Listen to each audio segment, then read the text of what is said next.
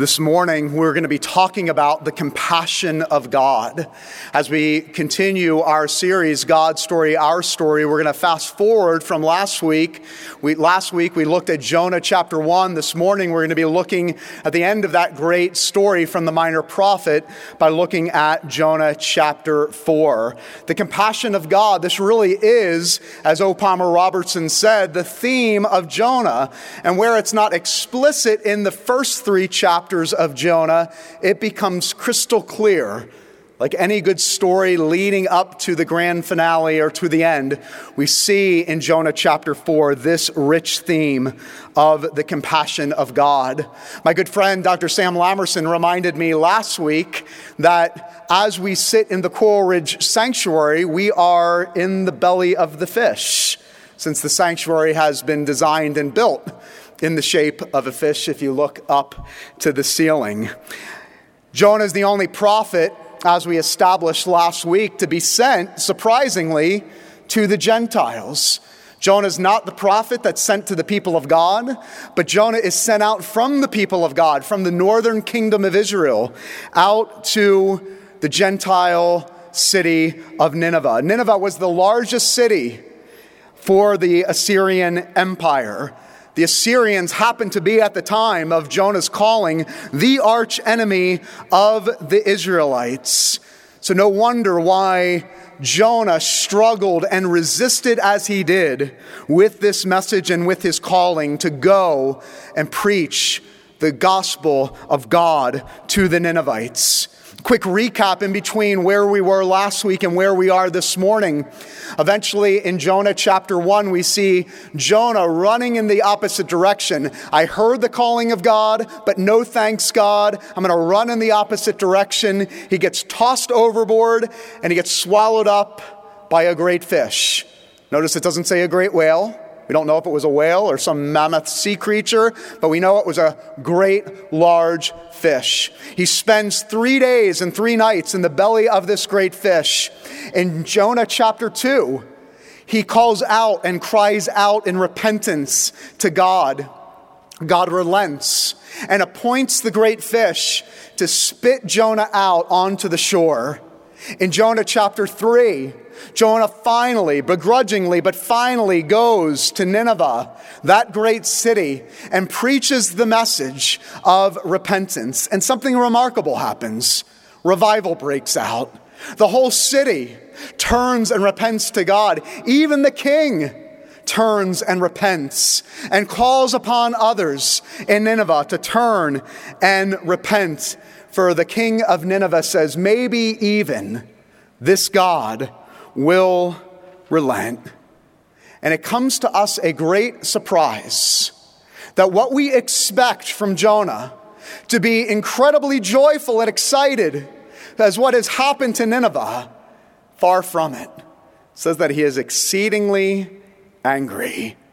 So what can we learn from Jonah here and about the compassion of God from Jonah chapter 4, beginning in verse 1 through the end of the chapter? It says, but it displeased Jonah exceedingly. He was angry, and he prayed to the Lord and said, O Lord, is it not what I said when I was in my country? This is why I made haste to go to Tarshish, for I knew that you were a gracious God and merciful, slow to anger, abounding in steadfast love, and relenting from disaster. Therefore now, O Lord, please take my life from me, for it is better for me to die than to live. And the Lord said, do you do well to be angry? Jonah went out of the city and sat to the east of the city and made a booth for himself there. He sat under it in the shade till he should see what would become of the city. And now the Lord God appointed a plant and made it come up over Jonah, that it might be a shade over his head, to save him from discomfort. So Jonah was exceedingly glad because of the plant. But when dawn came up the next day, God appointed a worm, attacked the plant, and it withered. When the sun rose, God appointed a scorching east wind. The sun beat down on the head of Jonah so that he was faint. And he asked that he might die and said, "It is better for me to die than to live." But God said to Jonah, now the second time, "Do you do well to be angry for the plant?" And he said, "Yes, I do well to be angry enough to die." And the Lord said, "You pity the plant, for which you did not labor and which you did not make grow, which came into being in the night and perished in the night. And should I not pity Nineveh, that great city, in which there are more than 120,000 people who do not know their right hand from their left, and many cattle, and the grass withers and the flower fades, but the word of our Lord, it stands forever." Amen. This past Friday, we as a nation remembered the 19th anniversary of 9/11. And if you watched any television on Friday and Saturday, you might have seen the scenes going back 19 years ago. Those scenes of rescue, those scenes of compassion, where our first responders rescued and sacrificed their lives, some even to the point of death. And what did it do? Seeing those stories and hearing those stories and seeing those visions, it communicated compassion. And what did those stories and those visions of compassion do 19 years ago? It motivated an entire nation. It moved an entire country because of those scenes and those images of compassion. You would think a vision of 120,000 men and women turning to God. You would think the vision and the story of 120,000 people experiencing the compassion of God would have moved Jonah. But far from it. Jonah can't figure out the compassion of God. A city that has inflicted pain upon the whole world. A city that has inflicted pain upon the kingdom of God. How in the world can God show them compassion? What can we learn concerning the compassion of God from this story here in Jonah chapter 4? The first thing is this concerning the compassion of God. The compassion of God makes us angry. If we are all honest with ourselves, we, like Jonah, by nature, become angered by the compassion of God. Look what it says in verse 1. Jonah had just finished preaching to the audience of a lifetime, his toughest crowd, the Ninevites, and they all turn. He wins them over by the grace of God. And like I said, you would think that this would be cause for celebration, that this would be cause to exalt God and to marvel at the compassion of God, but instead it makes him angry. Verse 4, it says, Jonah became exceedingly displeased. The original Hebrew there makes it much harsher. The original Hebrew in verse 1 says Jonah looked at it and considered it evil. It was evil in the sight of Jonah. Jonah looks at what God did in showing compassion to the Ninevites, and Jonah considered it an evil act. Verse 2, why was it evil? Verse 2, Jonah says, "This is why I fled in the first place, because I knew you were like this, God. I knew you would do this." And he goes on listing all of these attributes. I knew you were gracious, and I knew you were steadfast in love. Now don't make the mistake, these are not complimentary terms. Jonah is using these phrases in a derogatory sense. It's as if Jonah is saying, you make yourself out to be a God of justice and you do this. You're a softy God. You had your chance to be just and to bring your condemnation and your wrath down, to make vengeance and make a name for yourself, and you did this. What you did, God, is evil, pure evil. It made him angry because Jonah said, those people don't deserve it. I do. And you see what was happening here for Jonah? Jonah in his anger his idols were being revealed and brought to the surface. How do we know that? Verse 3, Jonah makes a remarkable confession and request. God, life is over. Take my life from me.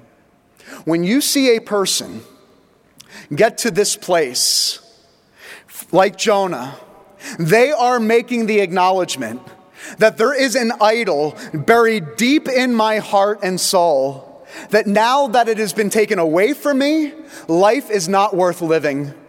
What was Jonah's idol? It was security. It was his self-righteousness. God, your righteousness and your favor is for me and my people and my kingdom. It is not for those out there. It is not for the enemy. It is not for the bad people. It's for us, the good people in here.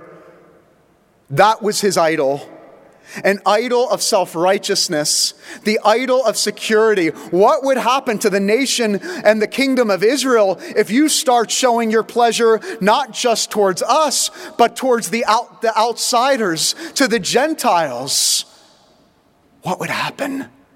And the idol of security and the idol of Jonah's self-righteousness, that your mercy and compassion, God, is just reserved for me and my people.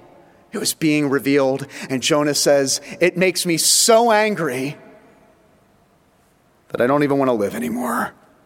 And I love God's question to him in verse 4. He says, do you do well to be angry? What is that? It's a weird phrase there. Do you do well to be angry? God is basically saying to Jonah, is this really your response? Is this really a proper response? 120,000 people turn and receive God, and you're mad? And you want your life taken from you? He's saying, Jonah, is this really how somebody responds? Is this a proper response? And I want to ask you this morning, do you do well? Do you do well to be angry? Because you and I know by nature in our heart of hearts, when we think of our enemy and we think of those that have wronged us, we want vengeance. We want God's condemnation to rain down. And God says to us this morning, do you do well to be angry? Is that really the response in light of a world that is lost and that is broken? If we're honest with ourselves, God's compassion by nature makes us angry. But the second thing we learn in this passage is not only does God's compassion by nature make us angry, God's compassion here actually points us to a greater Jonah. Skip ahead to verses 10 and 11. In verses 10 and 11, God is calling Jonah out and says, you're worried about a plant. I'm worried about people who are lost and dying. And I have pity on them. The word pity there is synonymous with compassion. It literally means in the Hebrew, for your heart to break to the point of mourning and weeping. And God is saying, Jonah, where is your heart? Why is your heart not breaking? Why are you not weeping? God is saying, my heart breaks in pity and compassion for people that don't know their right hand from their left hand. The phrase right hand and left hand was an ancient phrase meaning people who are helpless. And God says, I look down to people who are helpless and I have pity. My heart breaks and it moves me to weep. Now understand, this was unheard of up until this point. A God, a deity whose heart breaks. A deity who has pity and compassion. It is what separates our worldview from every other worldview in the world. To have a God that has compassion on the finite, the infinite God of the heavens and the earth, who created the heavens and the earth, would actually condescend and have pity on finite creatures like you and me. Jonah had never heard it, and the world had never heard it up to that point, and the world has continued to never see it other than the God of the Old and New Testaments, a God whose heart breaks because his people to break as well. And it's here once again that Jonah blows it a second time, that he fails to answer the call of God now a second time. Yes, he went to Nineveh, but he is sitting there burning in anger. And this great prophet that we read about, Jonah, when experiencing and witnessing the compassion of God, it is in his failure to embrace compassion that it actually points us to another prophet.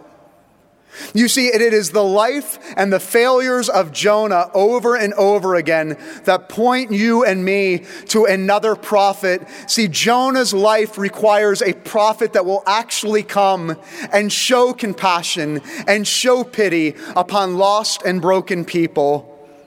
You know, each week, there is one simple goal in this sermon series. It is to point us to that one story that God is weaving from Genesis to Revelation of God sending his son, Jesus Christ, to be the fulfillment of all things promised. And I know there's some Sundays where it seems like a stretch to connect the dots between what God is talking about in the Old Testament and the fulfillment of Christ in the New Testament. But this is a slam dunk. Matthew chapter 12, verses 39 and 41. Jesus himself says in Matthew chapter 12, "A wicked and adulterous generation asks for a sign, but none will be given to it except the sign of the prophet Jonah. For as Jonah was in the belly of a huge fish 3 days and 3 nights, so the Son of Man will be 3 days and 3 nights in the heart of the earth." Slam dunk. Right there, Jesus is making the connection between himself and the prophet Jonah. Verse 41, the men of Nineveh in Jonah chapter 3 will stand up, that we read about in Jonah chapter 3, will stand up at the judgment with this generation and condemn it, for they repented at the preaching of Jonah. But now, something greater than Jonah is here. You see, Jesus does for us this beautiful exercise of connecting the dots between the prophet who fails in Jonah chapter 4, but the prophet who would come to be the greater Jonah on our behalf. You see, Jonah preached a message of justice and wrath, but it would be Jesus, the greater Jonah, who would take the justice and wrath of God on our behalf. It would be Jonah who preached condemnation, but it would be Jesus, the greater Jonah, who would take that condemnation that we deserve. This is the good news of the greater Jonah, and it is the compassion witnessed in Jonah chapter 3 and Jonah chapter 4 that points us to our need for this greater Jonah. So God's compassion makes us angry. God's compassion points us to a greater Jonah. And lastly, God's compassion breaks us. It eventually breaks Jonah. Notice at the very end, the most unusual of all conclusions, not only for a Bible story, but for any story. It ends with a question. Who ends a story like Jonah with a question? Who ends a story with a question mark? But you see, it's brilliant. You see, when God asked the question to Jonah, should I not pity 120,000 people who do not know their right hand from their left hand? Jonah is basically saying, by not answering the question, it is a question so obvious it doesn't even warrant an answer. Of course. It's Jonah's way of saying, do I really need to answer this question? It is so blatantly obvious, and the question is asked to you this morning, and it shouldn't even need a response. Should you not pity Coral Ridge Presbyterian Church? Hundreds of thousands of people who do not know their right hand from their left hand. It doesn't even warrant a response. But the ending of Jonah is even more brilliant, because unlike most good stories that tell us this happily ever ending story and ending, they lived happily ever after, most stories that end probably by telling us that Jonah finally recants, that Jonah finally comes around and he becomes this great global missionary. We don't read that here in Jonah. And that's the point. Because I believe that it's at this moment that Jonah finally is broken by the compassion of God. You say, how do you know that? Because no man would actually write these 4 chapters about how he blatantly blew it over and over again and not dress it up there at the end and tell the world how he eventually came around, unless that man finally got the compassion of God and was so free to admit of what an epic failure he was over and over again, unless he himself was so secure and so free in the compassion of God. You see, the ending of Jonah is brilliant because it's here we see a Jonah that is so broken by the compassion of God. He says, I no longer have to write about myself, but the ending points us to that greater Jonah.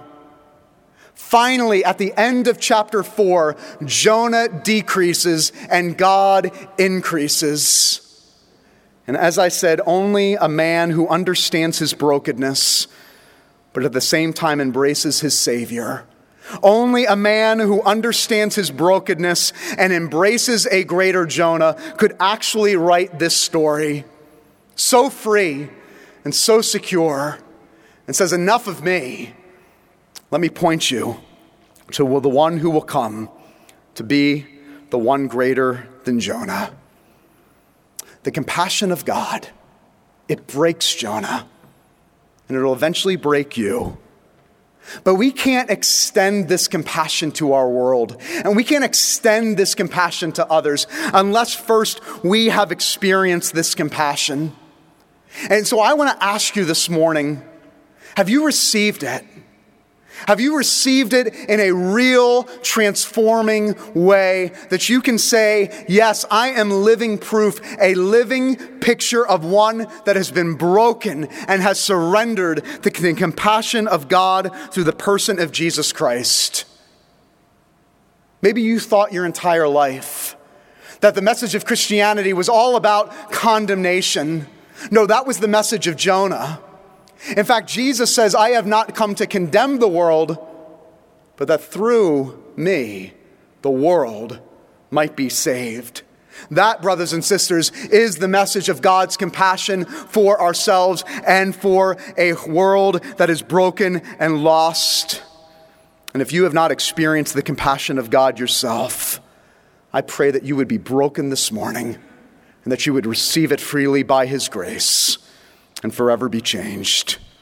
C.E. Matthews was the great evangelist of the 20th century, one of the great evangelists of the 20th century. He traveled all across America preaching in what became known as the Great Big Tent Revivals.